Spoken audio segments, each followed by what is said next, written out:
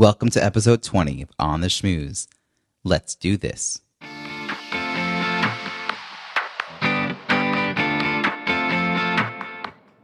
Welcome to On the Schmooze, the podcast that highlights talented people from different fields, explores how they built strong networks, and overcame challenges on their way to becoming successful leaders. Now here's your host, Robbie Samuels. Welcome back to On the Schmooze. Thank you so much for joining me. Last week I had the pleasure of interviewing Jenny Blake. This week you'll be hearing from me, your host. Every other week I'll be offering my take on some aspect of networking and relationship building. These shorter podcast episodes will include practical tips and techniques you can put into practice right away. My hope is that insights from me and my guests will help you achieve the leadership position you're seeking, build and sustain your professional network, and find the work-life balance that works best for you. This week, I'll be sharing my tips on what to do during those first 15 minutes at a networking event. Visit ontheschmooze.com and look for episode 20 to download a transcript of today's episode for your files or to print and share with your colleagues. You've gotten dressed up and ventured out to a networking event.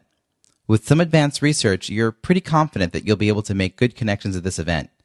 You walk in and now what? How do you jump in? The first question to ask yourself is, am I a guest or a host?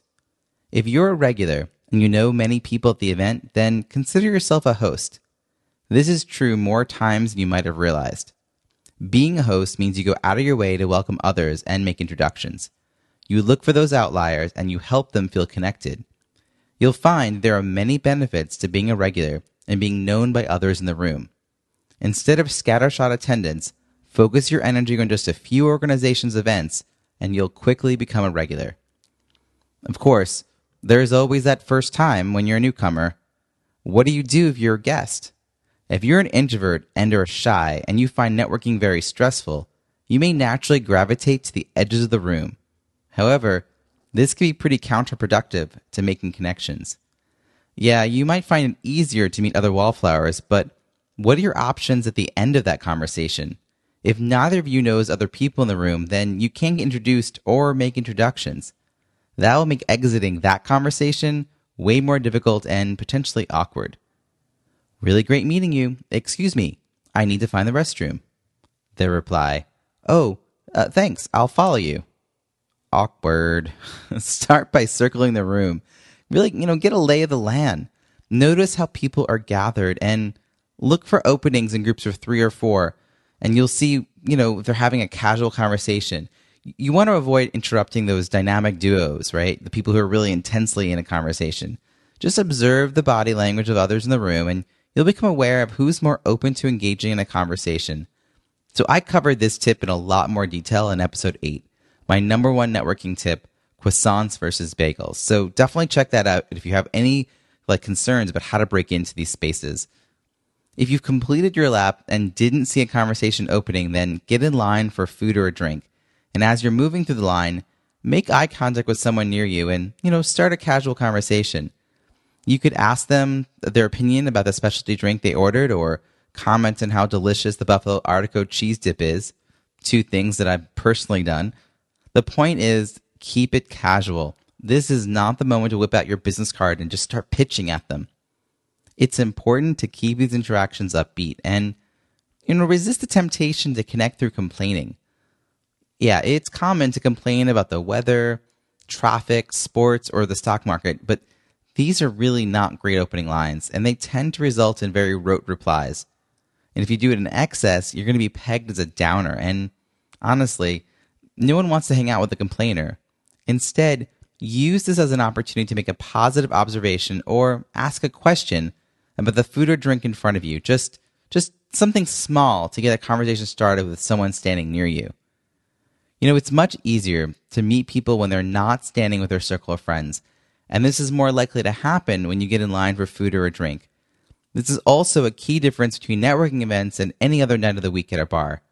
While it's possible to apply these kinds of tips in any social situation, people are looking to make connections when they attend a networking event. So someone sort of casually having a conversation while you're getting a drink, this might lead to you being invited to meet the friend they came with, and that friend might have been in a conversation with a couple of other people they just met, and now suddenly, instead of not knowing a single soul in the room, you are interacting with 4 people who all arrived there looking to meet new people.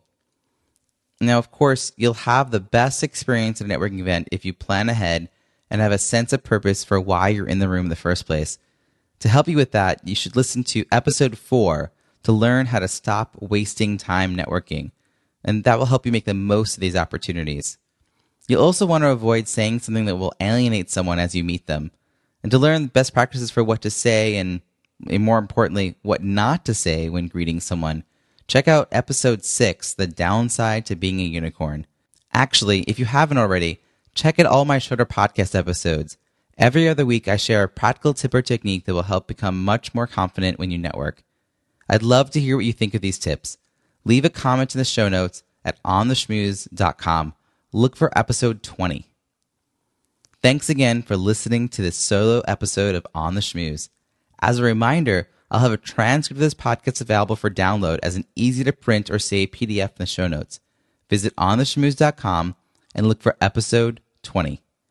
I want to sincerely thank all of you who have already subscribed and left a rating and review in iTunes. Seriously, thank you. By subscribing and leaving a rating and review in iTunes, you're helping this podcast get discovered by more listeners. Will you subscribe and leave an honest rating and review? Include your Twitter handle in your review so I can give you a shout out. It's easy to find our iTunes page at itunes.ontheschmooze.com.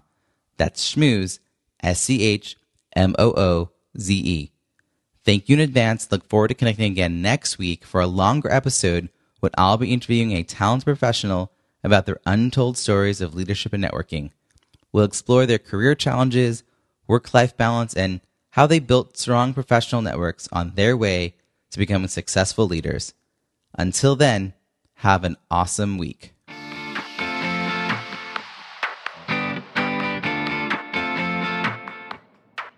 Thanks for listening to On the Schmooze podcast at www.ontheschmooze.com. That's On the Schmooze, SCHMOOZE.